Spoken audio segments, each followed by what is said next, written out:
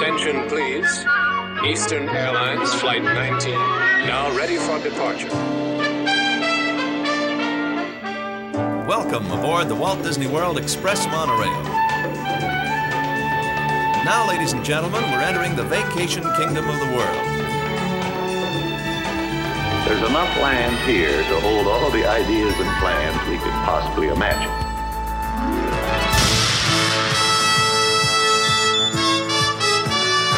We call it Epcot. Will be our experimental prototype city of tomorrow. Welcome to another episode of the Retro Disney World Podcast, taking you back to the vacation kingdom of the world, the way it was, and the way it is in your memories. All right, welcome to another episode of the Retro Disney World Podcast, the official podcast of the Lake Buena Vista Historical Society. This is episode 83.5, Glowing in Timeless Places, where we'll be taking you to Tammy Tucky and her new album of that title. Sitting with me always from the city of brotherly love, Mr. Brian Miles. How are you tonight, Brian? Greetings and salutations from Philadelphia, the home of Disney 100, the premier exhibition for celebrating the 100th anniversary of Walt Disney Productions. And as we heard, you're getting Aerosmith early too, right? We are getting the first concert ever. Philadelphia's the first date for Aerosmith's final tour. So look at that. So if you want to go and see them without looping an indoor roller coaster that makes you sick, you could just go sit in the Wells Fargo Center and watch them make you sick without motion. That's right. And coming in from Ohio, Mr. JT Kuger, who I know you got another painting from, it's hanging behind you tonight, JT, the painting by David Coolidge. And I understand you bought one for Mother's Day from David. I did, yeah. Your mom doesn't listen to the show, right? This isn't going to spoil Mother's Day for her? No, she does not. And we can't release this till Father's Day now. That's it. No, I thought she would enjoy that. Does she have good taste is the question. I guess. I don't know. Who doesn't like a good watercolor, right? Yeah, you know, you hit like your 40th. JT, by the way, happy birthday. JT just celebrated his 40th birthday. Yeah. 2 months ago. I'm 40, older than 40 now. Back in the day, they used to call that over the hill. Mm-hmm. Because nobody lived to 80. So they just I just saw pictures of my dad's 40th birthday party. That was something. And how old did he look? About the same as me. All right. He's holding up well. That's good. It's good to hear. Yeah, excited to be here. Welcome to our guest who you're going to introduce soon. So this is exciting. Coming in from Tampa, St. Petersburg, we always get that. Mr. Hal Bowers, how are you tonight, Hal? Aloha. Doing good.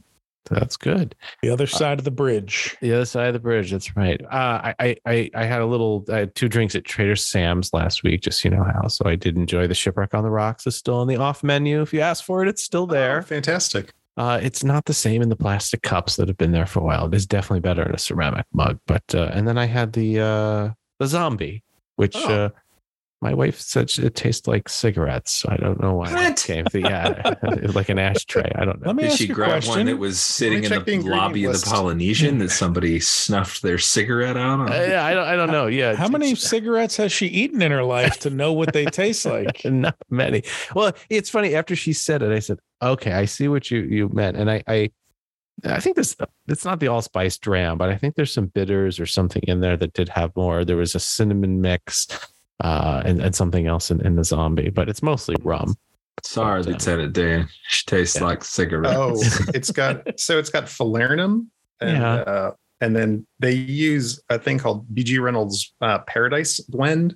That's probably what I think is like a passion fruit, and then a lush grenadine, which has some hibiscus. So theirs is a little funky. Okay, so it's a little different. There's the cigarette. And a Lucky Strike. Right. That's exactly just mashed down, smash that up, muddled the strike. That's how Walt liked it. Exactly.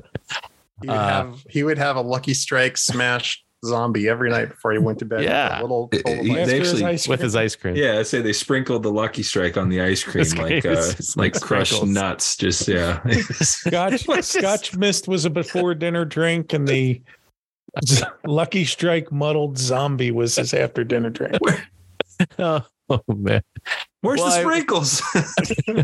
I will say the night after or before we went over to Enchanted Rose and had a very stiff drink over there. So the old fashioned there is fantastic. If anybody likes good old fashioned, the Enchanted Rose. It's the former Meisner's. The former Meisner's. Yeah. Gotcha. So, and I did learn that the band is still playing. There's a local joint where the band goes and plays. It's just a few miles from Disney World. And I'll have to check that. But anyway, we're not here to talk about their music. We're here to talk about Tammy Tucky's music. Tammy, welcome to the show. You've been on here before. You've been at our events. You're on albums. You're on podcasts. You have your own podcast. You're probably on TV. You're on YouTube. Don't even know it. But Tammy Tucky, welcome to the show. Hi again. How's it going, you guys? Good. Welcome. To hear and see you all. Always good to have our adopted podcast sister here. That's right. Aww. I'm honored. I'm so lucky. I'm so glad and blessed that we are like all good friends now. I can't believe it's been, what was the first show was 2019? Was that the first one? Yes, that was our first stage show. Yes. And we tried to book you when you were 3, but your parents just refused at that young age, I believe. She was already on TV when she was 3. True. Right. 2, 1, I don't know. Oh, well, I'm just so glad to be here. Thank you for having me. Absolutely. So how I know you've listened to the album, we've all listened to it, and you've been talking to Tammy a little bit about it and different things that it encompasses. Oh, Brian's got a copy. He's showing it right there. Copy of my compact disc right here. Exactly. The CD. And Brian's, do you have a CD player in the car still? Do you have one? I do not have a now. The new car, the 2020 model does not have a compact disc player in it. It's amazing how that's going the way of the cassette player. But anyway, I digress. But take us through the album a little bit here and tell us a little bit about what's inside. Yeah. So actually the genesis of this kind of is our Retro Magic event, because we were we were running around doing stuff, and I think we had a break between sessions. And I heard no less than 3, 4, or 5 people come up to Tammy during the course of the show and go like, "When are you putting out the next album? When are you putting out the next album? When are you putting out the next album?"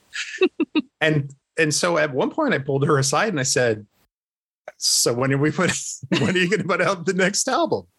And just a couple of months before that, I was able to sit down with Mike McKee from who's a fan of the show and a friend of ours from the band Delta Ray, and their band had an amazing Kickstarter campaign that funded their album like 14 times over.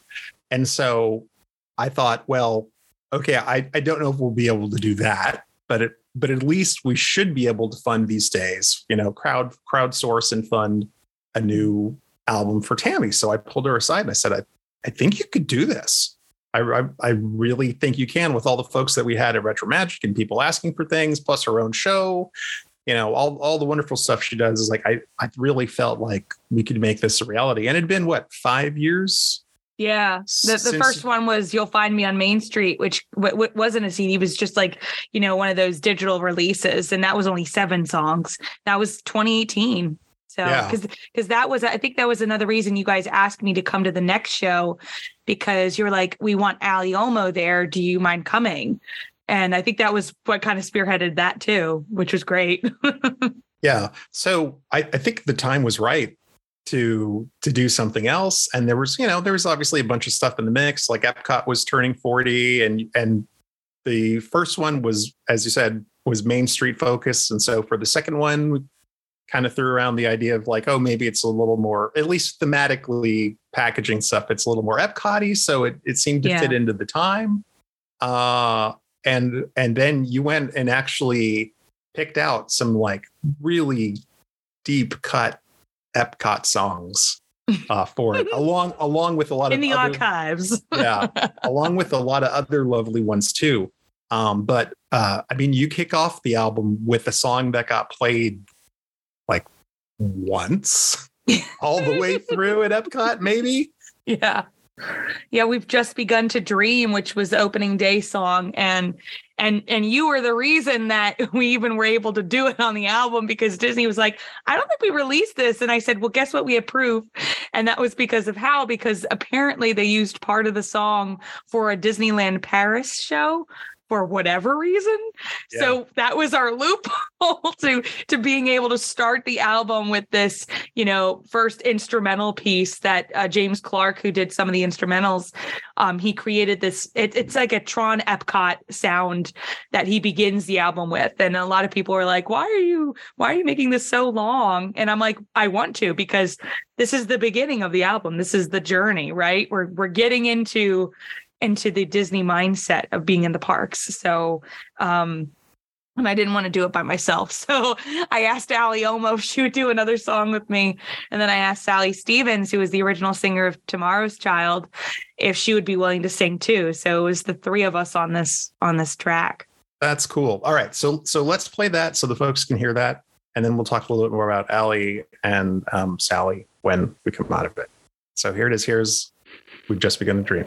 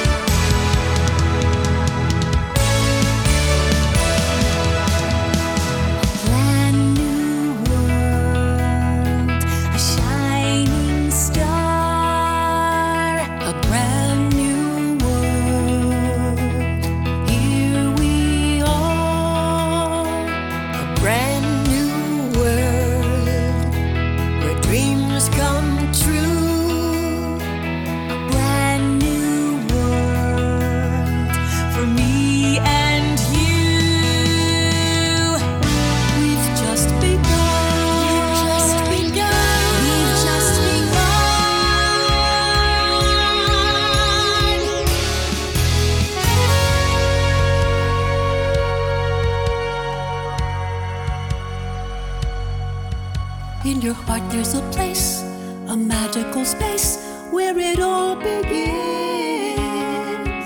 With your mind as a guide, you light up inside and it starts to spin. Just close your eyes and dream of things to come. In dreams we make tomorrow. We've just begun.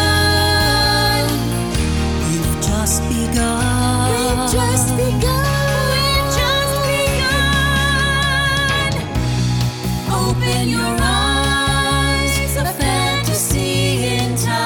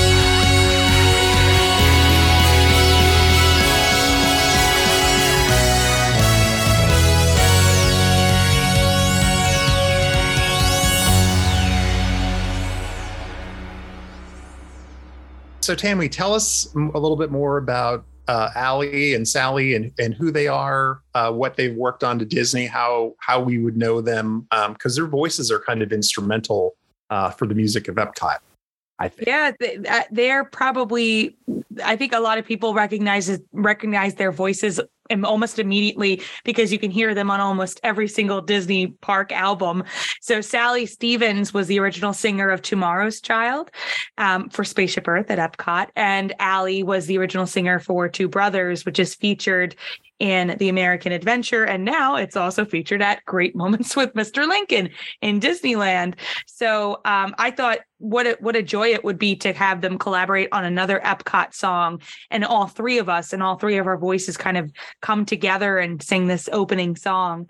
And it was such a treat because I've always wanted to sing with Sally, and this was like the greatest excuse ever. And then we kind of found out that her ex-husband wrote the song only maybe like a month and a half ago. That's crazy. Because she was like, because she was looking it up, and she thinks she actually was probably one of the chorus singers on the track when they opened up the park. She doesn't know for sure, but she thinks she was because she's like, it's familiar. So I guess it's just kind of interesting how it all comes together. I'm going to take the opportunity to plug her book, but I don't remember the title. Isn't it I Sung That, or yes, something like that? I think I sang that. Yeah. She recently put out a book because she's sung like hundreds of things that you know from commercials and Simpsons. Professional recording tracks and session musicians, and so she has great stories. Something to take a look Streisand. For Sally Stevens. I sang that. She's brilliant. So yeah, it was great. So they both recorded at the recording studio together that song, and that was in California, and I recorded my part over here in Philly. And I just loved how Brendan, who was our mixer, kind of mixed it together, because I told him I want us to go a little Xanadu on it with the vocals, because I was thinking, a little bit of the Greek goddesses, Olivia Newton-John, like that sound effect going on. So he was like, I know what you're talking about. So that's what we kind of did with the vocals, and I just I love it. I love how it comes together.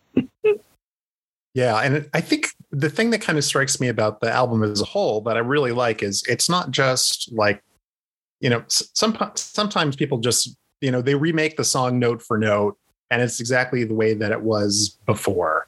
And what you've done for all of the songs is a different take on them. So it is songs that we all know, are familiar with. It's like, but it's really the Tammy Tucky version of these songs. And with that one, this We've Just Begun to Dream, there are some 80s kind of throwback things to it, but it's done in a modern way too. It's like, it's not just, as you said, it's like it kind of like plays off a little bit of the Daft Punk, like Tron soundtrack at the beginning, which is wholly appropriate if you're going to do like something, modern in Epcot, but also a little bit retro. So it's a really, really cool way that you brought all that stuff together.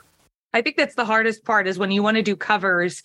First of all, you don't want to get people mad that you're changing their precious songs, because I understand. I love all of these songs very dearly, but then you don't want to be a duplicate of everything that you've heard, because I find it absolutely exasperating when I hear that a new celebrity is doing a Disney album, because it's the same 10 songs and it's the same 10 ways of singing the same song, and I just want something new. So when James Clark, who is an instrumentalist in London, and Josh Freelick, who works in New York as an instrumentalist, when we just Zoomed together, I told them what I was hearing in my head and what I wanted to do for each song, because I wanted to make them unique. And then they kind of just went and played, and then they would send what they had done, and I'd be like, I like that, or tweak this a little bit. And it was just really a collaborative process via the computer. That's because we never got to see each other and do it. I think that's the tricky thing with covers too, is you want to pay respect to the original song, make it your own, change it. I noticed you changed the tempos on a couple, which I think they're great. They threw me for a little bit loop. I'm like, wait, this is not the veggie fruit I know, but it's still fun, right? And here's something I always find with covers, because I was listening to a cover playlist on Spotify today, not Disney, I'm like, oh, that's what that lyric is, because you sang it and it actually happened to one of the songs. Like, oh, I totally know the lyrics now. It's not, I don't know, whatever. But it's really interesting. And then Hal and I were going back and forth a little bit about some of the Disney CD albums that there was 3 or 4. We'll get to that. Topic. I'm getting. I have that in the later on. I didn't read the show notes. I got to go through this. But while we're talking about Tammy saying you have to be careful not to make anybody mad, Todd, it reminded me of the conversations we've had in Zoom because you sound like my dad and I sound like my dad in that we hate when people sing the national anthem. Oh yeah. And Aretha Franklin it up, all of a sudden it's instead of just singing the national anthem, it's and you're like, what is happening here? Like, this is not the national anthem. He used to get so mad when that would happen, when suddenly there was like a 7-minute version of the national anthem as they held notes for 30 seconds at a time. And what was the one we did back in July for the July 4th special for Disney World? Remember that one? Wasn't it Sandy Patty? Oh, that was like unbelievable. Boy, maybe we need to play a clip here of that too, because that was something. All right, we'll see everybody back in 10 minutes. All right, we'll be back. Here we go.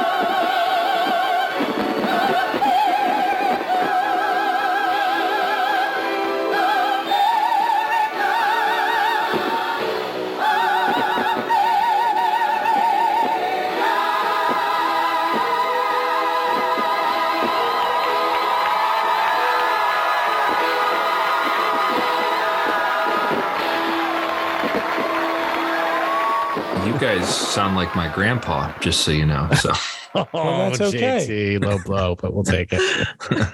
You said you sound like your dad's. It's about the same age, so thanks.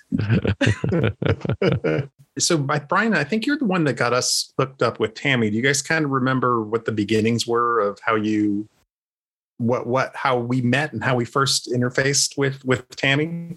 It's a weird, and I know we had Tammy on before, and I chatted about the fact that I knew of her father before I knew her. So in my 20 years ago, I used to watch his infomercials on cable while I was babysitting my nephew, because her dad has this vaudevillian Three Stooges sense of humor, and he would produce these low budget videos, half-hour commercials advertising his arcade video game and pinball.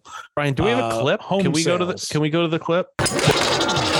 All the excitement of pinball action can be yours. Hey, kids, go play on the steps. You can own your very own machine at a price that's remarkably affordable.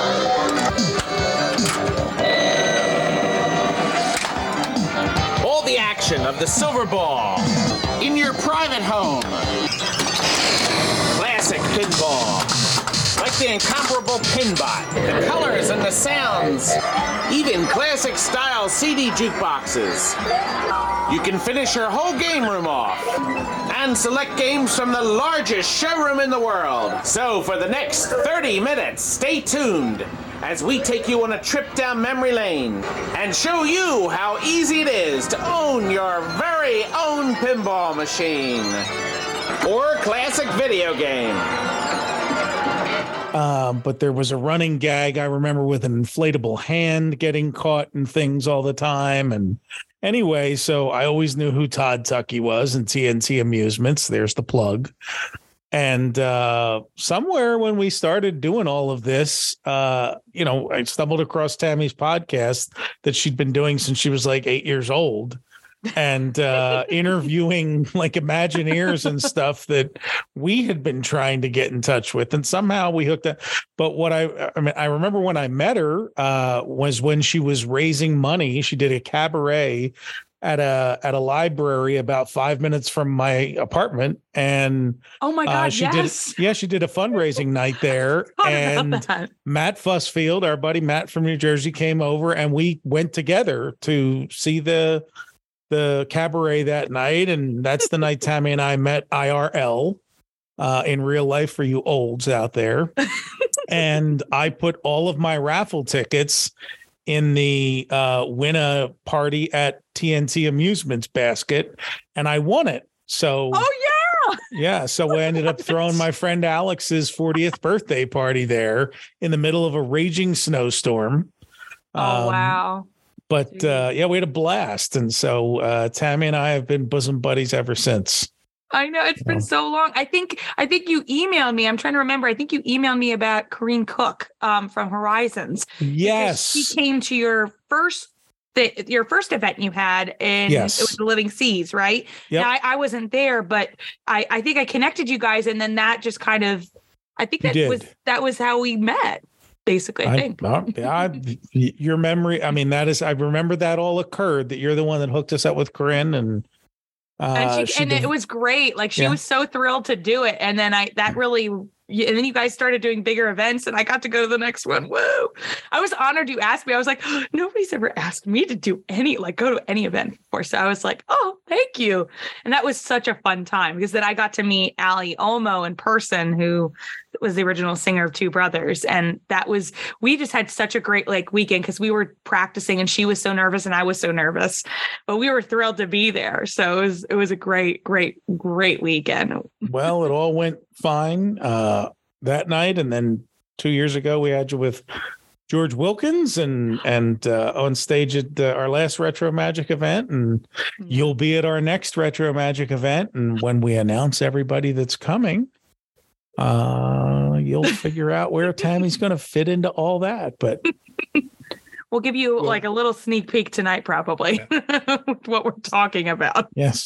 So why don't we play Two Brothers and listen to that, because it's a great duet, and let's from her first album. So and that was the song that was performed at Retro Magic 2019. All right. So let's listen to a little of that right now.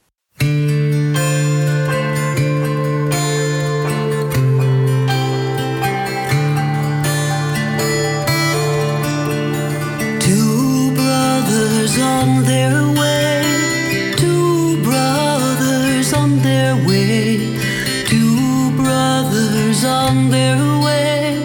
One wore blue and one wore gray. One wore blue and one wore gray as they marched along the way. The fife and drum began to play, all on a beautiful morning.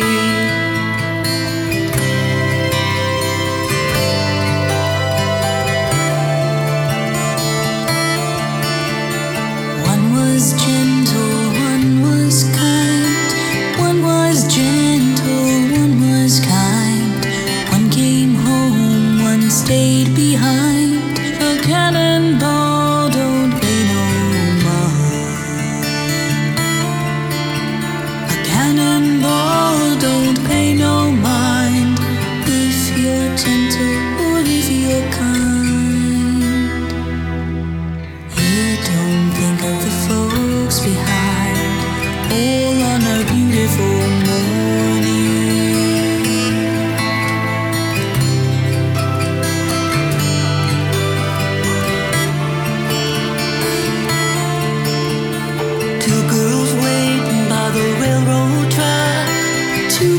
Waiting by the railroad track for their darlings to come back.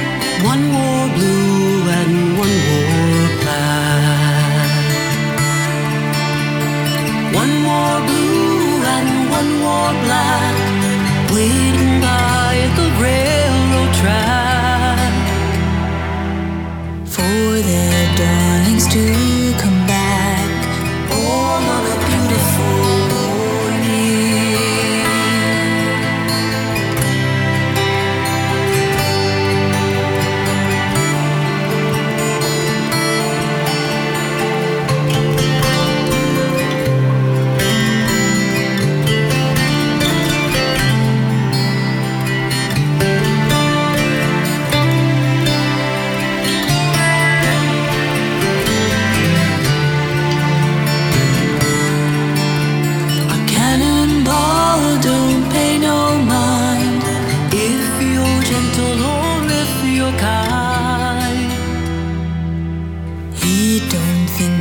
folks behind, all on a beautiful morning, all on a beautiful morning, all on a beautiful morning.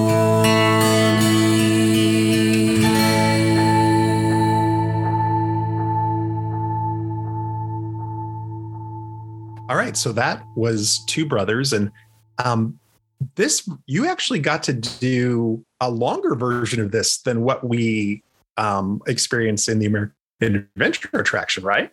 So tell us a little bit about working with Allie and the mystery third verse and how you found it. And well, we were digging and trying to hunt to where exactly, because you have to get the approval and pay for the rights to license the song. And she and I were like trying to find where the song was, and we finally found an online posting from like the 90s that kind of led us on a trail to find, the song of where it's now based now, from Irving Gordon. So I should break in and say, like, that song was not written for the American Adventure. It is actually had a life before the American Adventure and was brought and used on it, right? Correct. Yeah, I think it was written in the early 1900s, actually.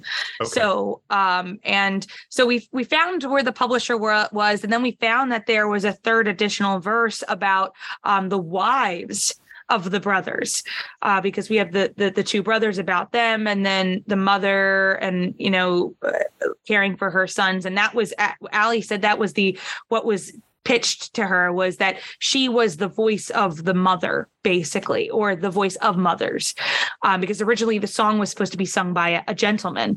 And I believe it was Jane Jackson, and the Imagineer Jane Jackson, who asked Allie just to record it, took the cassette, put it on Randy Bright's table, and after lunch, Randy Bright went up to her and said, I think you're right. We need a female vocalist on this song, and let's use Allie. And then that's just the way it happened, just because Jane and Allie were good friends and she was doing it as a favor. We found the third verse and we're like, okay, great. Now we can extend it. And then Allie's a wonderful guitarist. So we put in this instrumental break for her to do her own guitar riff, her own little piece. And it just really came together so beautifully, and it's haunting, this new haunting rendition that we did together. I listened to it, and not because I like to toot my own horn. I just sometimes like to listen to it because I love the extended version of it. So it's really well done. I mean, there's, it's my favorite track on that album, just for, Thank you. I know. I love that one too. Yeah. And you guys did a great job when you did it live at our show too. We were so nervous. We were practicing in the female bathroom, just like our harmonies. It was so much fun. Like, we were really excited to do it, but I think she was more nervous than I was because there's so many people, and I don't think she understood how much she is loved in the Disney community. Now she knows, because everybody kept coming up to her, and it was just a beautiful thing just to kind of sit back and watch this happen for her. And it was great. So yeah, it's so wonderful to see that, because I that's a very, as you know, Tammy, it's a very common theme that we stumble upon. If people don't realize how much joy and that they've created with, whether it's songs or carpet on the wall or what have you, it's or fountains, right. They just don't understand, and logos, like with Norm, so you hit the nail on the head there.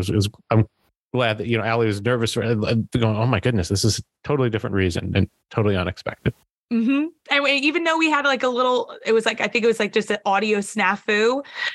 Hal Saved the Day came out and was like, okay, stop. We're going to do it again and do it the right way. And it was great. Like, cause Allie and I were so nervous. Usually I say something and I'm like, okay, stop. But I just didn't know what to do. I was so nervous. So I'm so glad you came in there, Hal, and saved the day for us because we couldn't hear ourselves for a second. And kudos to our friends at Encore Audio Visual for having a spare cable handy, yes, to be able to plug in. It was almost like when the Spinal Tap, when the pods won't open, he runs out there and he's like plugging in the wires and trying to get it open, right? It's like, I got it. It's got there with the Hal's under there with the blowtorch trying to get everything hooked up together. It was great. It was so funny, but it worked out just fine. Was that Allie's first time seeing The American Adventure when she came for our show? Yes. Wow. So we were bad girls and we snuck out of your dessert party because she had never seen the show before. And I believe the woman who was working with you guys from Disney, she snuck us in through the front door. And so we saw the last show of the night. And then they let us stay and we sang inside the Voices of Liberty, little rotunda. We sang the song and they filmed it for us. Well, and it was just magical. Tammy, I'm going to send you a package. I still have some Brookies and some cookies left from that event in my freezer. So I'm going to send, I do still have them. So since you missed the dessert party, I might present those to you. We'll get some. She was so happy. So I apologize. I took her away from you. No. But she and then when we told the cast members, they actually made an announcement before the show and said who she was. So it was great. And then they told us that they had met the little girl, the older of not the baby, the little girl from the two brothers. So they told us that story too. So it was a wonderful moment for her. And like she just couldn't believe it when she was there. So thanks for letting us escape for a little bit. Absolutely. But we came back. So if you're listening to the show and you were in that show when that announcement happened, we'd like to hear your story now. We want to hear about that amazing cameo experience. Yeah. What a night for those people. It was like 15. They're all tired. They were like, okay. And then we watched the show and then they all like left and we just hung around for a little bit. So it was really, really great. A completely unrelated, but experience similar nonetheless. One of Paul McCartney's shows in Philadelphia, let's say 2010-ish. Where my seat was as the stage was all the way, I was off the floor, but looked all the way across straight directly at the stage. And in front of me was the soundboard. And there was this ancient looking guy sitting at the soundboard with, the sound techs. And about halfway through the show, Paul McCartney motions and says, and we made our debut in 1964. We were booked into the Carnegie Hall by a guy named Sid Bernstein. Sid Bernstein's here tonight, back here, Sid, stand up. And so this guy that looked like the man protecting the cup of Christ in Indiana Jones and the Last Crusade. Yeah. Stands up and gives a wave. I think Sid Bernstein died like 6 months later, but it was just the neatest thing for I'd heard that story told a million times that when he booked them into the Carnegie Hall, he told the concert hall that they were an English quartet, which was true, except he didn't tell them they were a rock band. And they shook the paintings off the wall when they played. And, so Sid Bernstein is a bit of a legend because he booked the first Beatles tour in America and booked them in Carnegie Hall. So I got to see Sid Bernstein, Oh my gosh. Wow. Nice. That's a great story. Yeah. That's cool. So on the subject of duets, you have another duet on your new album for the song from O Canada. So let's play that and give that a listen because I love this one. I think it's really beautiful.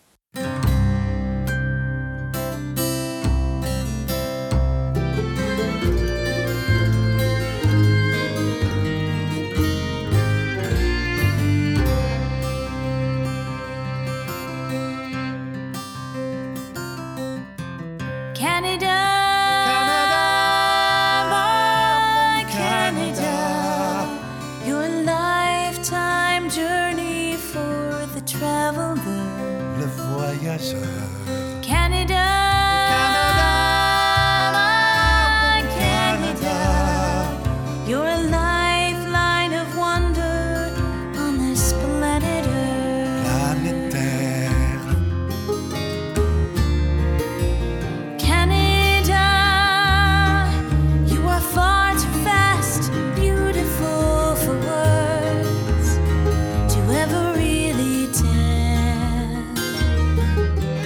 Canada, 10,000 dawns and sunsets I could see and still not know you well.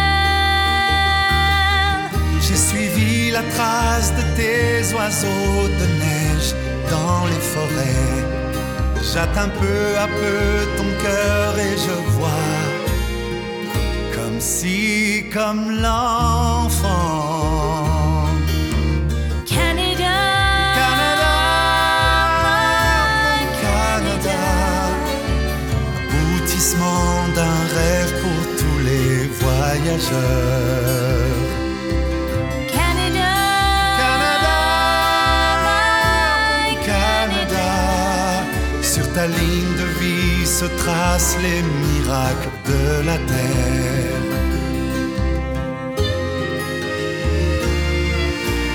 Canada, comme une odyssée à travers les temps, tu es la fleur et la semence.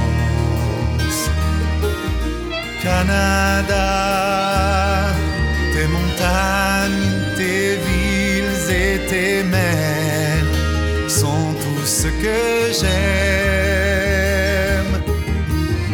people from around the world have settled in your land. For their heritage and Canada they stand, side by side and hand in hand. Canada, Canada, your lifeline of wonder.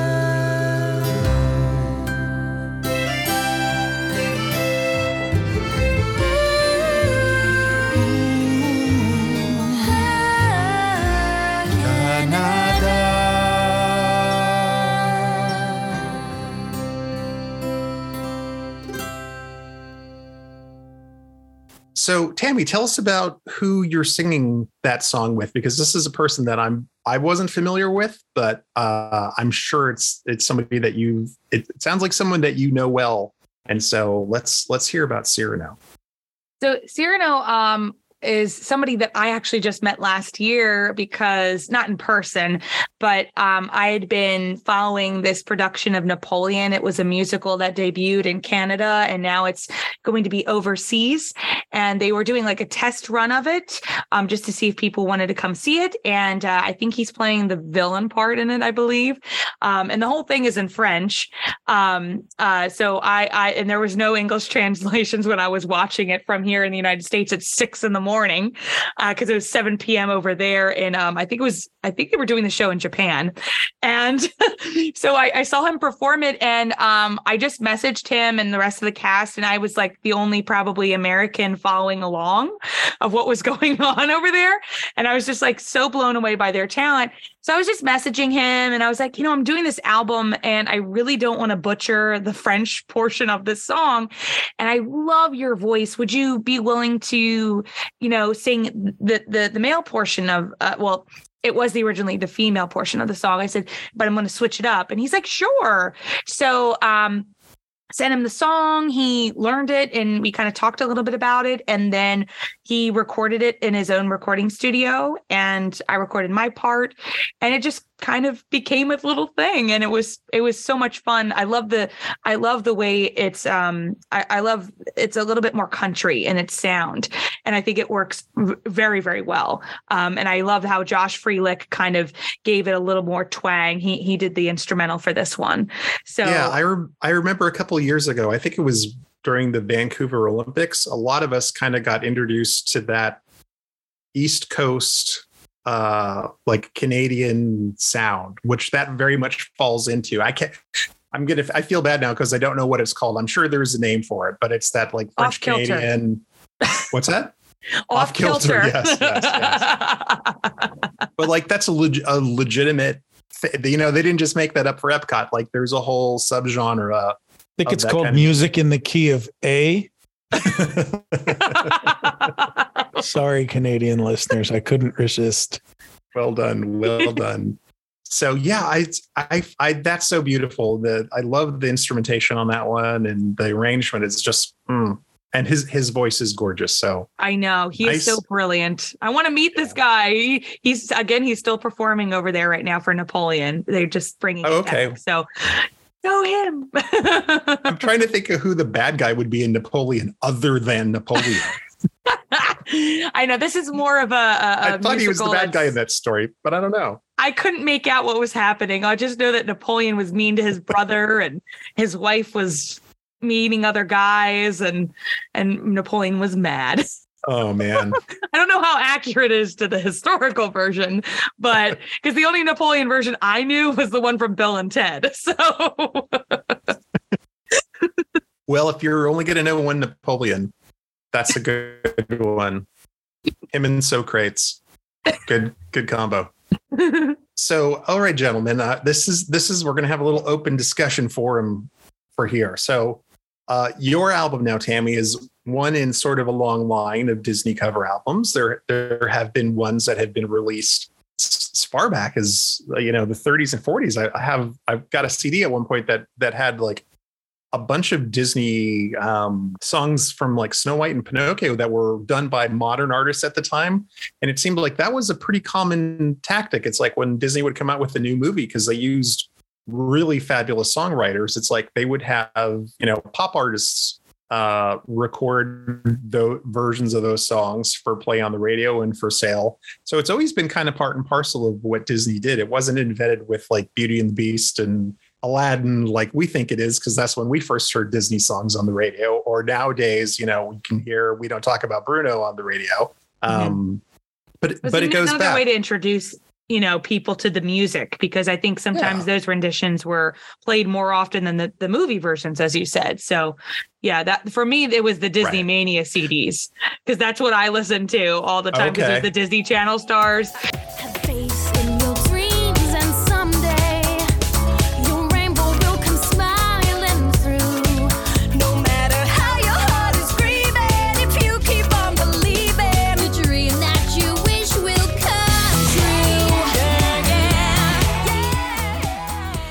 And that was probably the last time they've ever really done that. It's like in a real album form was those.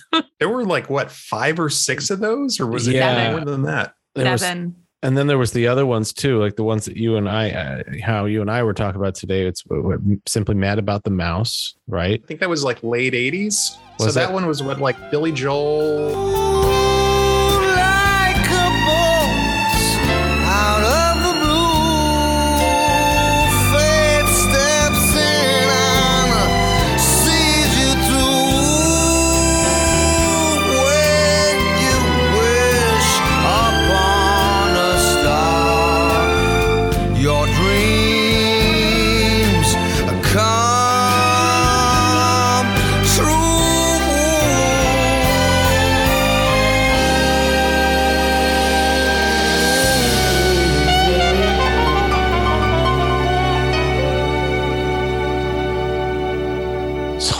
Cool J. What's the one with Buster Poindexter? He does Castle in Spain from Babes in Toyland. In our castle in Spain, you'll be living rent free. Every capital gain you'll share with me. From this village below, every cent we will drain. Will grow in our castle in Spain. That one is actually my favorite, because and I think it's one of the most obscure ones. That was called Stay Awake, and it's all kind of like alternative artists. It like Suzanne Vega and Tom Waits does Hi Ho, which doesn't make any sense, but is still awesome. If only Falco were on there. Right. And Yuma Sumac, if you know who she is. In the 60s, she would sing stuff with Les Baxter songs. She's like,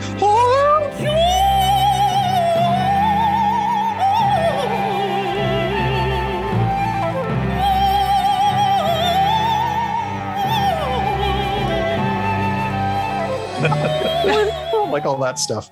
Yeah, the Harry Connick Bare Necessities is great. Rick Ocasek doing Zippy Doodah is great. I think my all-time favorite is the cover of Spectre Magic by David Benoit. That to me, I have not heard that one. It's probably the best version I've ever heard of it.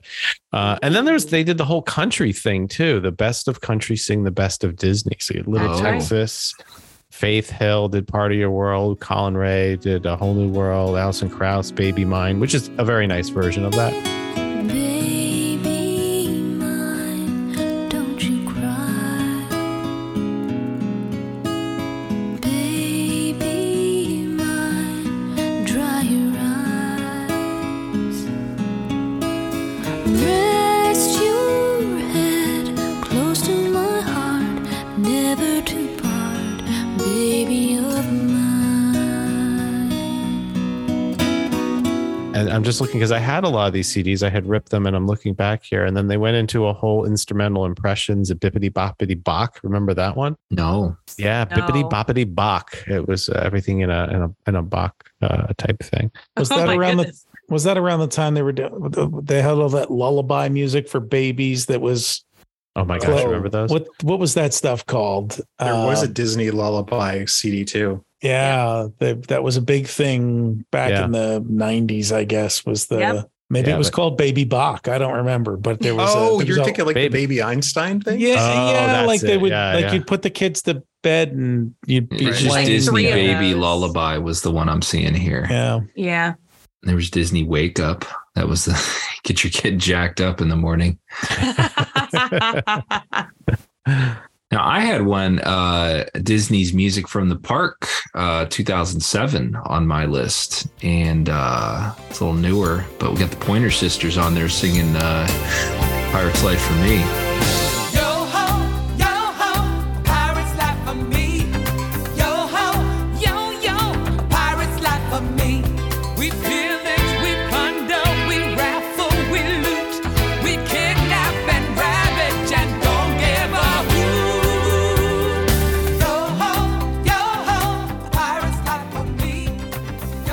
Oh, look at that. Yeah. Whoa, I didn't even know that. Now I want to hear that. Yeah, the bare naked lady singing Grim Grinning Ghosts. I've heard that one. I like that version. That one's fun. 14 Okay, tracks. so yeah, Disney's Music from the Park. That's where David Benoit was fun. So that should be in it, right? Is that it? I'm putting this down. I got to listen. I'm going to have to now. search for some of those. I found it here. From. I didn't know what you were talking about because I saw it say I thought it was David Benoit. So it's not David Benoit. No, his balls. It's called Disney Music from the Parks. Is that what it's 2007. Called? Yeah, featuring Tim Curry. Yeah, one on there is Tim Curry singing Davy Crockett, which makes no sense. Excuse me? At all. Tim Curry, like It. Yeah, from Rocky Horror Picture Show and the movie Clue. Curry, Sir from Home Alone. I can't wait to hear this. I cannot wait to listen to this. Yeah. Oh, it's funky. But it has a country feel. Is that Tower of Power?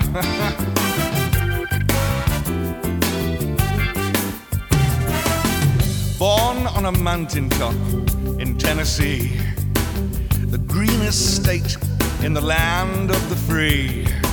Raised in the woods, so's he knew every tree.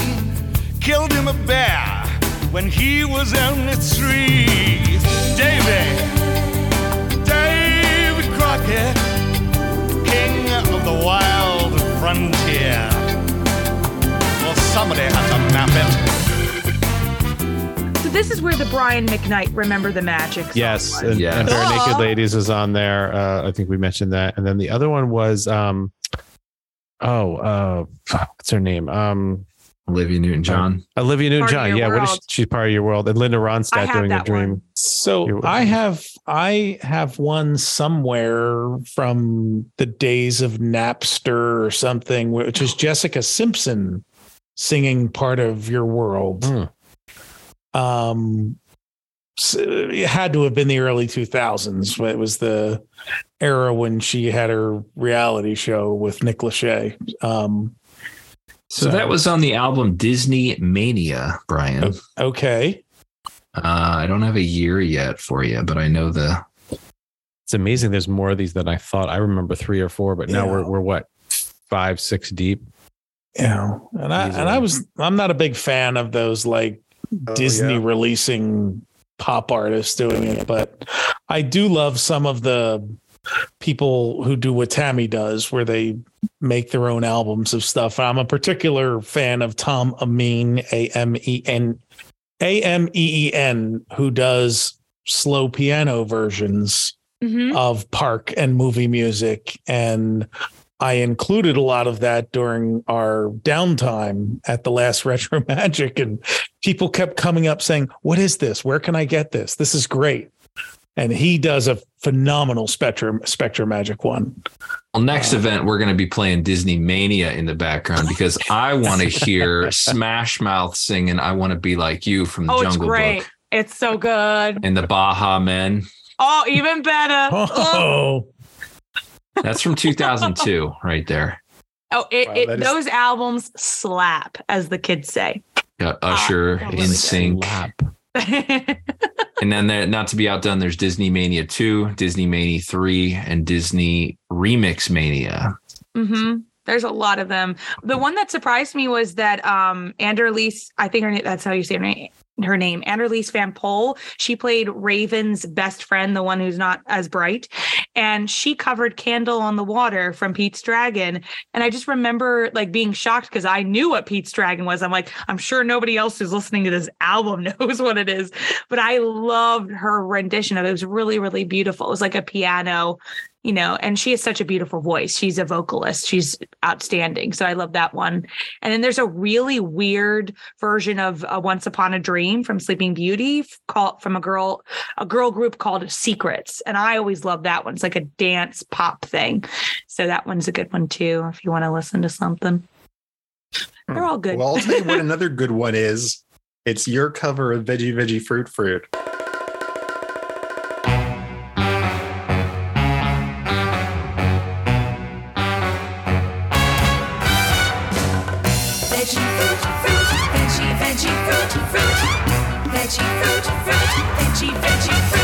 I simply have to tell you that my friends who are singing are delectable. Meals are divine as long as you can dine with fruit and vegetables. They're good for you, everyone. They make your meals a lot of fun. Like a carnival, it's nice to be with fruit and vegetables. Veggie fruit. There are no substitutes for we veggie fruit. Veggie fruit. See, a balanced meal always wins with our vitamins A and C. Fruit.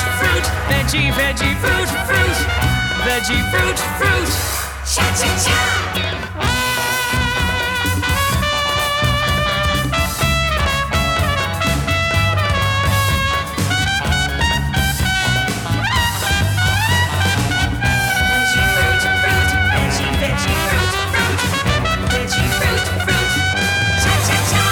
My friends are exciting, just like fireworks igniting. They're incredible.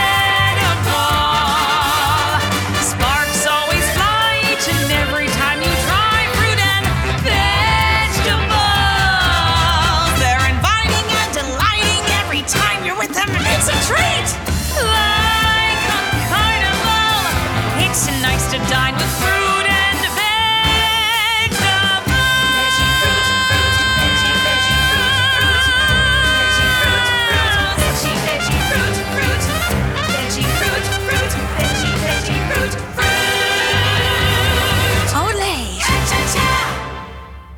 right, Tammy. So that was your veggie fruit brute. This reminds of when we had our discussion with George Wilkins about all the work that he's done. Did you get to like bounce some of that off of George when you were working on it? Well, I told him I was going to be working on it, and he was thrilled. You know what I mean? Because originally the idea, what we really wanted to do was we wanted to do a medley. Again, I'm going to call back to Xanadu because I'm nuts. But there's a scene in Xanadu where it's the combination of the music from the 40s and the rock music, and they intertwine. And my idea was, what if we have the Food Rocks, We Love Junk, and Veggie Fruit do that? And so that's my original goal. So I asked George what he thought, and unfortunately, We Love Junk was never officially released, or whatever excuse it was, so we couldn't do it. I was like, no. But then, man. You know, I know, right? Because I love Food Rocks and not a lot of people do. But it was really great because Josh Freelick and I were talking about this particular song, and I was like, I'm just thinking Carmen Miranda a little bit. I'm thinking of I Love Lucy and her, you know, Desi doing like those big band pieces. And I'm like, I just think that would be so interesting to have more of like a big band sound to it a little bit.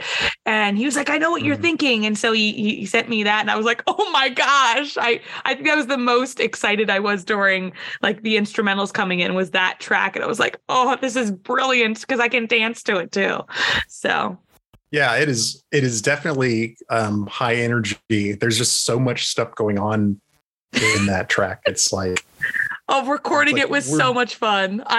Because Brendan, who is the sound mixer, had never heard the song before. And after each take, he'd be like laughing hysterically, because I would do the lower voices. If you listen closely, you can hear the cha-cha-cha, because that's all me. So he was laughing hysterically. And then we came back to the studio a week later. He's like, that song is in my head. It's still in my head. I'm like, I said, I know, it gets stuck. It is. That song is an earworm for sure. Absolutely. So another thing that George worked on, and we got to talk about this, was he did a load of orchestrations for Journey into Imagination. And I thought it was fascinating that you took a very different approach to how you did One Little Spark, because when you first told me, oh, I'm going to do this song, you know, I have the version in my head a zillion times over from the Epcot album, which is just Streamfinder and Figment from their section on the Dreammobile. And so when I got to hear this, I was just like, whoa, I did not see this coming at all. So let's play it. Let's play your version of One Little Spark, and then we'll talk about it when it's over. So, all right. So here's Tammy Tucky's One Little Spark. Imagination. Imagination. Imagination. One little spark of inspiration is at the heart of all creation. Right at the start of everything that's new. One little spark lights up for you. What about science? Technology, like a newfound potion, allows us to marvel at mysteries of motion. Water dances where visions begin. Science reveals a life within. I'll wind this dial and time escapes. Watch minerals change to crystal shapes. Let's look at nature at this speed.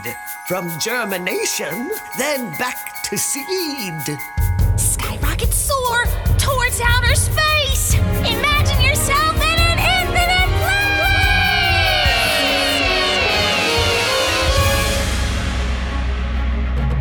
One chilling word, like shrink or killer, can spark the mind to start a thriller. Add some more sparks, like dagger, blood, and gory. And then story.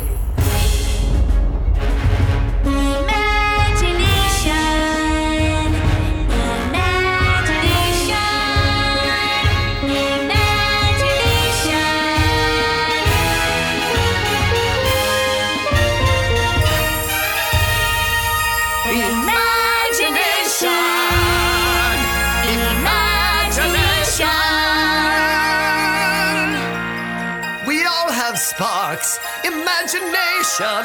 That's how our minds create creations Right at the start of everything that's new. One little spark lights up for you.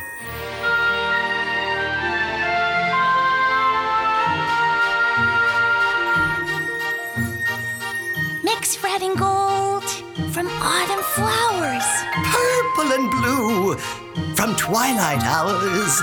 Green summer hills and rainbows play a part. A painter's brush. Ooh. A work of art.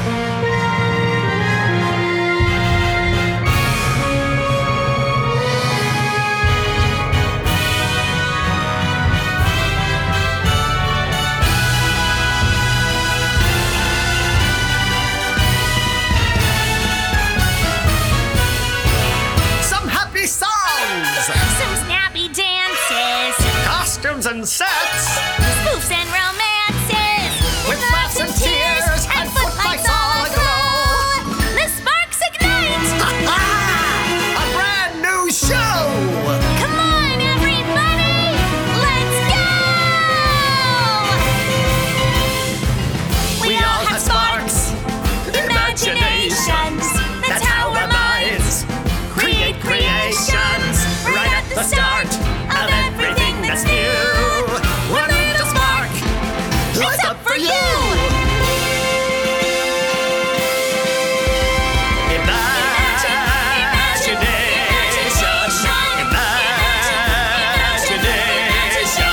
A dream can be a dream come true with just that spark. In me and you. Again, I was blown away the first time I heard this because it's so complicated. It's got all of these parts, the feelings change, and you got a great Dreamfinder to be on this with you too. Tell us who it is and what he's done, and because I think if they ever need to cast another Dreamfinder, it's like I think we have our Dreamfinder. So. Yes, it's Patrick Richwood, and I have watched this man as a kid in Adventures in Wonderland, which was this television series they shot at MGM Studios, I think for a year back in the 90s. And I watched it on VHS tape all the time. And then I met him because he was doing a show locally, and I'd interviewed him a couple times and finally got to meet him. And we've been in touch for so long. And who was he on Adventures in Wonderland? Oh yeah, he was the White Rabbit. So he was on the rollerblades and in that big fursuit, the poor man. And he's not that tall and everything. So, but he's just such a sweet guy, and he's so good at the character development. That's why Gary Marshall has used him in all of his films. He used him in Pretty Woman as the elevator gentleman who goes up the elevator with Julia Roberts and Richard Gere, and he does the Que Sera bit in Beaches, and then he's the nosy neighbor in The Princess Diaries. So he's known for his character work, and he can sing. So I just texted him and I was like, could you be my Dreamfinder? And he has no knowledge of this ride at all. He doesn't know anything about Dreamfinder or Figment. So I just send him all this material, and he's like, okay, I think I got it. And I said, please make it your own. And I already had recorded my Figment, and then he was just listening to that and kind of played off of it and recorded it in New York. And this is the song I was worried about the most, because I knew Figment and Dreamfinder have a huge fan base and you can't get this wrong. So when Disney allowed me to use the lyrics that were in the attraction, which shocked me, I was like, okay, great. Now we have like a whole different, way of presenting the song. And Josh Freelick grew up with the attraction. While I probably saw it once, but I was like 1.5 because they took it away. 98. Josh grew up with the attraction. So he and I collaborated and worked on how we wanted to do it. And we didn't want to put it in the same order that the ride goes through because we wanted to surprise you. So that was, and we just kind of talked through it because that was the most complicated one to figure out how we wanted it to be pieced together. And I really loved how it turned out too. So I'm glad you guys really love the attraction. So I was just happy that you guys liked it. I was like, okay, good. Yeah. I can check that off. We're okay. Everybody likes it. So yeah, it's so rare to hear all of the songs and all the lyrics from the attraction because there were so many of them. Todd, we just went through our whole journey into Imagination Revisited on our movie night.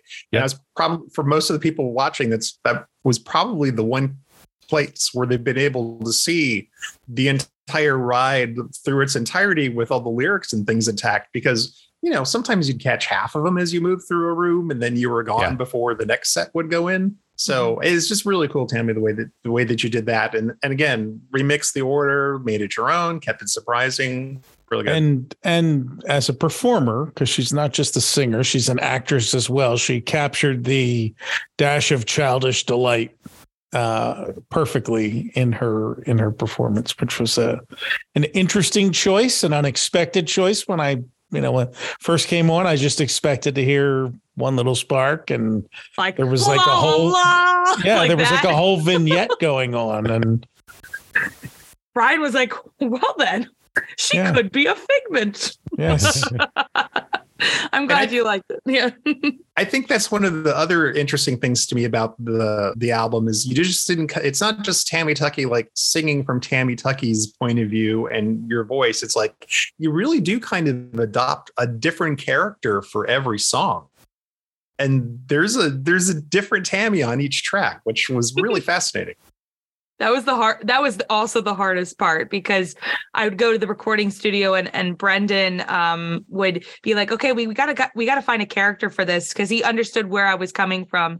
And sometimes it was difficult. Like, I don't know if I can jump ahead, but when we were trying to figure out I See You, that was the most difficult one to get through, because it's so vocally demanding. And it's like, well, I don't want to be Leona Lewis. And then what type of sound am I going for? Because it's a 90s themed.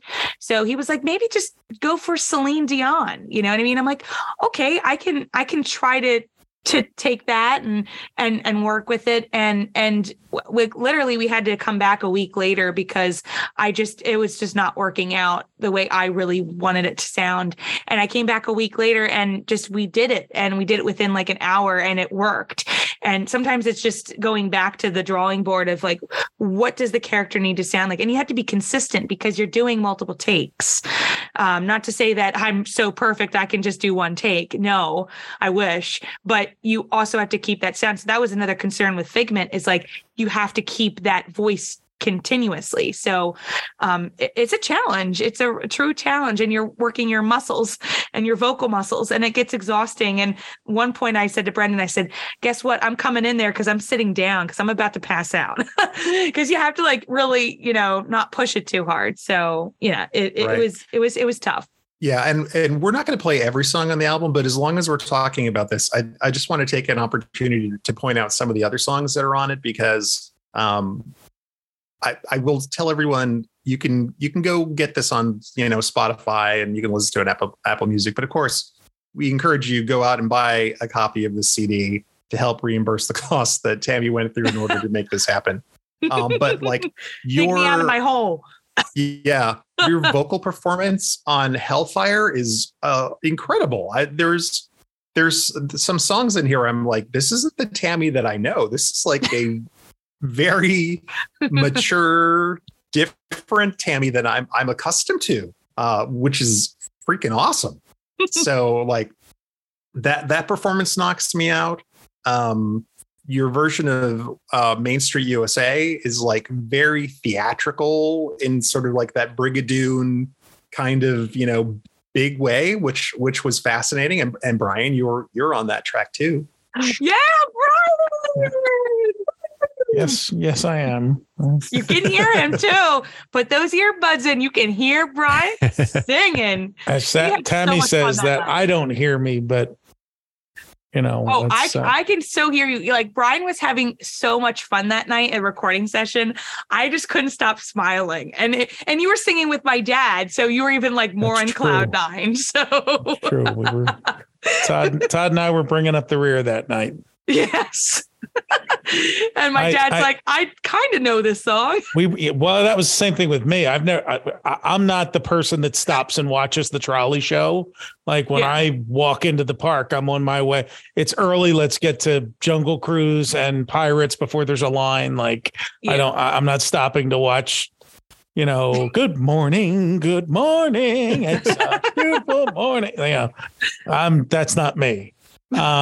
So I mean, I know the song, but I don't know the song. So that was the first night I'm sitting there with the lyric sheet. And the thing I remember most about the recording session is we're singing that, you know, it's no illusion, it's a game that's serious. And Tammy's stopping us saying, no. I love how they go, it's no illusion. Like we had to emphasize the no, like we were punching the no. And, you know, I'd never been in a recording studio and had directions like that before. And so then you're self-conscious about it when you're singing it. Like, and then no illusion. So now whenever I see it, I'm like, there's no illusion. It's true. You guys did great. You did great. You guys made it a great character, you know. Thank you. It was fun. You also have I think just a gorgeous version of Bright Little Star, which I know I'm personally not a humongous Sonny Eclipse fan. I think the show is fine, and I know a ton of people are, but that's one of those songs like Todd, where like that's the first time I've ever really understood the lyrics to that song, and really got a chance to take in like how beautiful they are. Like that is such a beautiful song, and you know, Sonny is a great performer, but I think you sell the song to me for the first time in my experience of it. So. That one really stands out as a highlight to me too. There's a version of We'll Meet Again from the Tower of Terror Q, which I know that we all know because that's super famous while you're waiting in line. What am I missing? ICU that you talked about. And of course, an original, Cowboy Needs a Horse from Frontierland, which I think came from not from Spin and Marty. That was like in a short, right? I think in 1948 short. Yeah, my dad had it and on film, so 16 millimeter. So I'd seen it before, and then I saw it on the Disney sing-along tapes because they cut it down to like 2 minutes and just the song. So yeah, it was cute, and it plays in the background at Thunder Mountain Railroad, near Thunder Mountain Railroad, and I did not know that because that was a replacement song for another song that wasn't released. So I was like, oh, great, because I know the song and I thought it was really cute. And so yeah, that's really pretty too. That's another one with the like really great voice, and I love the sort of simple or like again country-ish kind of like arrangement on that one with the guitars and stuff. The guitar is beautiful on that. Yeah, and then finally there's an original. Yeah. No, I was just going to say, Josh and I were talking about that one because he did that one. And I said, what I'm picturing is the Three Amigos, but that scene where they're just sitting by the fire and it's just like a quiet moment where they sing the song. I said, that's exactly what I'm thinking. What was that? It's just a coyote. Oh. I never slept outside before. Take it easy. Take it easy. Blue shadows over on me. The trail. My mom watched a set of twins when they were, 1, 2, 3 years old. And I used to sing My Little Buttercup to them all the time from the three. My little buttercup has the sweetest smile. Oh, Brian and I are going to do your musical section of Retro Magic in October. Everybody, so get ready. Absolutely. And I'll be like, these amigos are falling from the sky. There's one more song on the album, though, which to me is kind of special because you actually wrote it. This is a Tammy Tucky original, but it's based on an attraction, right? Yes, it's based on like my favorite attraction of all time that I've never even seen, Cinemagique, which is by our really lovely friend Jerry, who came to Retro Magic last time. He directed it. So she's talking about Jerry Reese, for those of you who weren't at Retro Magic and don't know. Yeah. And basically the concept is this guy answers a phone call while you're watching a film, and then the characters in the film pull him into the movie. So you're watching him go through classic films and surprises, and he falls in love along the way, and then he has to escape the film. He has to go back to real life. So will he be able to do it? So I kind of took that as an inspiration for a new story and writing a song, because I get nervous when I write songs a lot, but I never really put them out there at all. So just for me. And my last written song was from 2015. So this is like the first time I've released one in a long time. And I was really nervous because it's a little bit, it's out there. It's not a typical, song, and it's more of a story song. So I just really loved putting it together, but I was so nervous. That was an attraction for the Disney Studios park in Paris. Yes, 2002, I think it came out, because that's when that part of the park opened, right? Correct. And then it ran until 2017. Yes, sadly, I never got to see it. One of these days, maybe, and they might bring it back. No, I don't think so. But yeah. I think Tony Baxter worked on it too, because he was there for the last performance of the show because he loved it so much. There's like photos of him at the performance with the guy who plays Martin Short at the beginning of the show with the crazy wig. I had to find it. I'll send it to you guys. But yeah, it's a really wonderful piece. And I got a message from Jerry and he really liked it. So I was like, oh, phew, all good. Oh, good. Well, it is lovely. It really is. So, so you're going to be with us when we have our next Retro Magic event this October or September 29th and October 1st, right, Brian? Yeah, well, wouldn't be a Retro Magic event without Tammy Tucky, right? You're filling my heart with so much butterflies. I love it. Thank you. I can't wait. I'm really excited. So I don't know what you guys want me to do. I'm going to be finding out, everybody, along the way. We just keep talking about it. Tammy's always a big help with connecting us with some folks that she's interviewed over the years, or trying to entice folks who might not be. So she discussed with Allie being nervous about coming there and performing before a group of people and a song that she had not sung since 1982. So Tammy's a great help to us in that respect. And there are some other folks out there that are helping us try to corral some things. And I know Hal's working on the graphics so that we can finally announce some of our confirmed guests. I'm hoping next week or so. Yes. And it's going to be an exciting mixture of folks that had stuff to do with Epcot Center. Maybe a couple of Epcot 94 folks, maybe an Epcot 95 folk. By the time it was Epcot 96. Folk.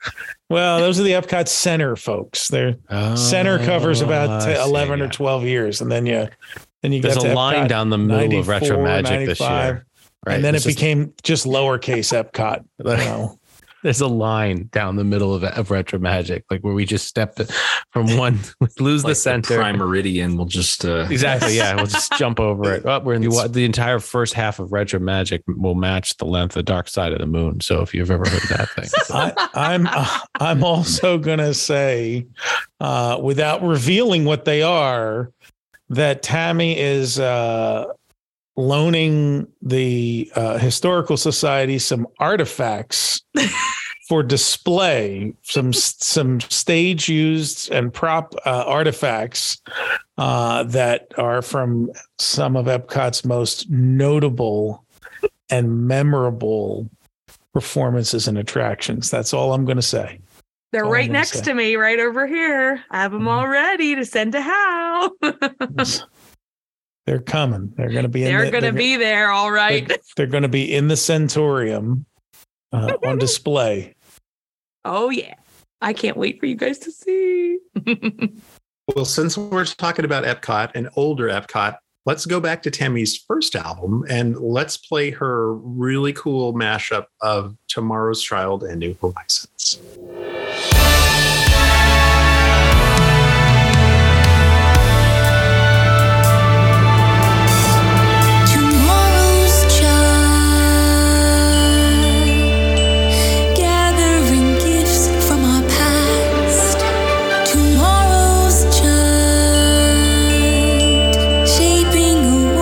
That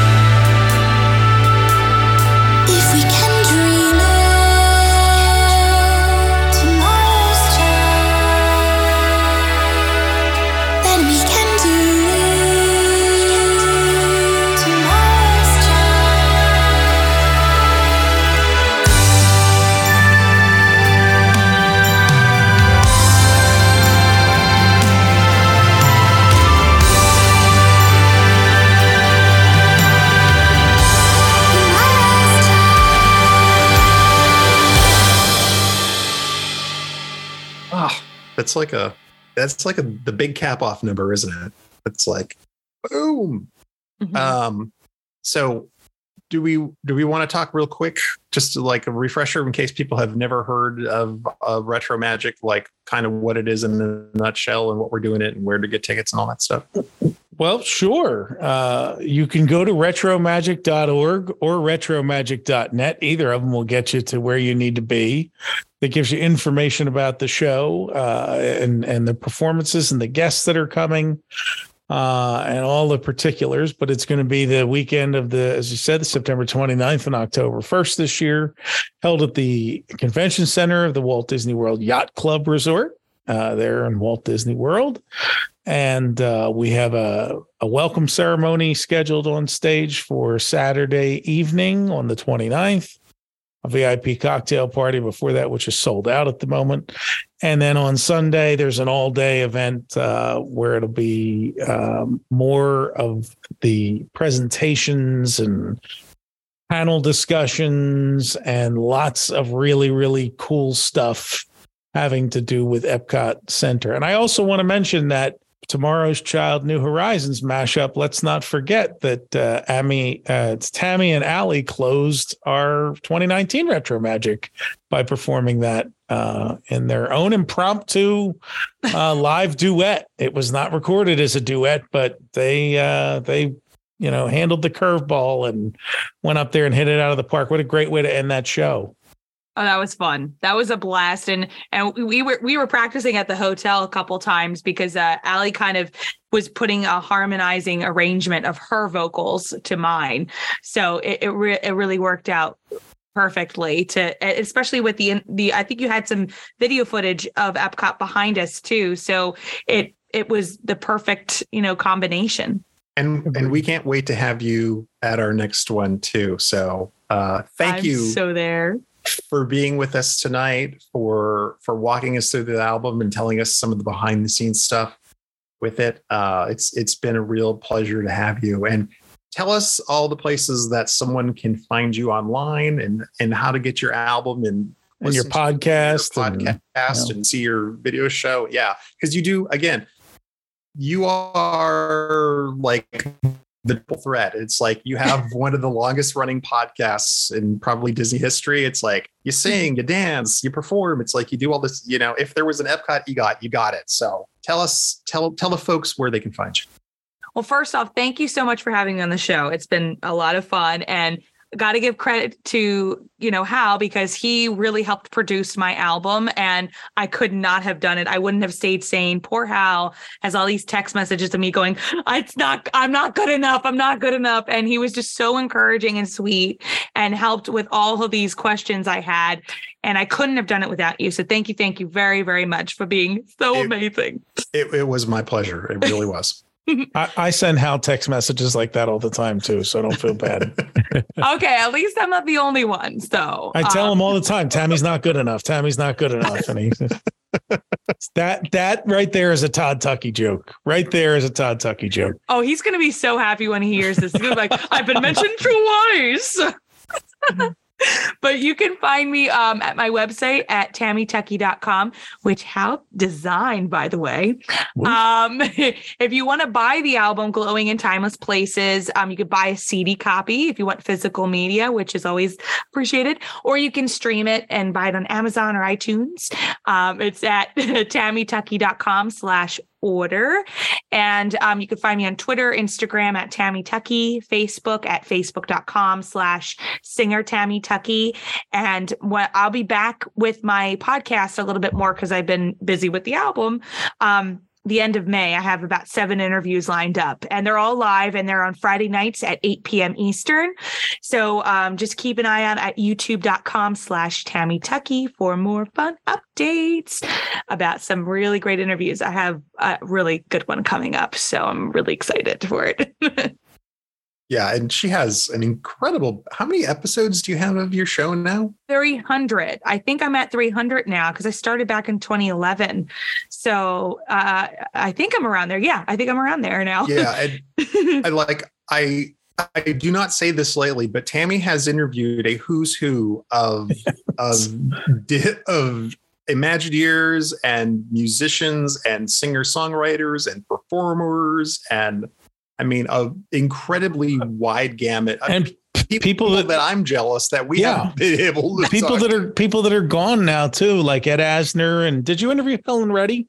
I interviewed Helen Reddy, Debbie Reynolds, Ed Asner. Yeah, all folks that are gone now. That Tammy got a chance to chat with them about stuff that they did related to Disney often, and sometimes just related to other stuff that they did. And, I love going back and listening to those. Yeah, very. It's been great. I love doing the reunions, and now not only is the podcast. Oh yeah, when you put Leslie Ann Warren and John Davidson back together for the Happiest Millionaire. I had to mute myself because they were admitting that they both had crushes on each other during the filming of that. I felt like I was in a room that I shouldn't be in, and I was like, oh my God, I couldn't believe it. So I had to mute myself. I'm laughing. There is not a night that passes now for the rest of his life that John Davidson's not going, damn. What a missed opportunity. And Leslie too. They were cute. That got away. But yeah, I not only Disney, but I'm now kind of expanding to Broadway and pop culture in general. So it's now called the Tammy Tucky Show, because it used to be the Tiara Talk Show. It's now the Tammy Tucky Show. So The Happiest Millionaire, when I finally sat down to watch it 10 years ago or so, I literally watched it in 2 days because the movie's like 3.5 hours long. So I sat there and watched the first half, and then I went to bed, and then you came back after intermission. And I did. I stopped it at the intermission and went to bed. And then the next day I watched the other half of it. And it's because the version that's out is like the longest version. And yes, although this is not a Disney musical or film podcast in any way, shape, or form, but when you do read the history of it, it's Walt Philadelphia. Walt passed away when it was in production. So the theory is that had he lived, it probably would have been a tighter, more well put together film than what was ultimately. They just released everything like, oh, we filmed all this stuff, let's just release it. And they cut one song, which is on a Sherman Brothers CD from the early 2000s, which I love. And I love the song, which is about the kids coming home at Christmas. But none of that has to do with Tammy's album. I still love to talk about. Might have something to do with the third album. Wink. Oh, no, just kidding. My goodness. Maybe not. I don't know. Christmas album. Oh my God. Oh Lord. It could just be all Parks Christmas music. I had to do the Disney Princess's 12 Days of Christmas song. Have you heard that? I would appreciate if you did not do that. Well, if they do that, I nominate Brian to be Geppetto. What's his name? Avery Schreiber. Avery Schreiber. Yeah, you can be Geppetto. I thought you were going to say the Drew Carey Geppetto for a second. No. We go back further than that. We go way back. Give me a real boy. Pinocchio, you look like pepperoni. Pinocchio. Sorry. It's so bad. Yes, he's the possibly Italian, but also possibly German father of Pinocchio. I'm not too sure. It works, but it's okay. Yes. That works in Switzerland, right? Because they're kind of right in between. That's right. There you go. That's right. Yeah. He's European. That's it. Well, thank you again, Tammy, for being here. And Brian, take us out. Follow the Lake Buena Vista Historical Society on Twitter and Instagram at LBV History and on the web at lbvhistory.org. For all things Retro Disney World, including exclusive merchandise, visit us on the web at retrowdw.com and on Twitter, Instagram, and Facebook at RetroWDW. And follow our hosts, Todd McCartney, on Twitter at WDWMS, Hal Bowers on Twitter and Instagram at GoAwayGreen, JT Cougar on Twitter at LS1JT and on YouTube at Rubber City Motoring and on the web at rubbercitymotoring.com. And you can find me on Twitter, Facebook, and Instagram at Brian P. Miles. Retro Disney World is the monthly podcast of the Lake Buena Vista Historical Society, a nonpartisan, nonprofit, tax-exempt 501c3 organization and is not affiliated in any way with the Walt Disney Corporation or any of its subsidiary or affiliated entities. Someday, somewhere, I will find her in a universe above. Tell her, little star, I'll surround her with all my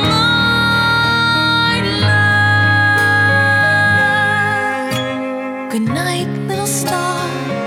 Watch and keep her till we meet again in the glow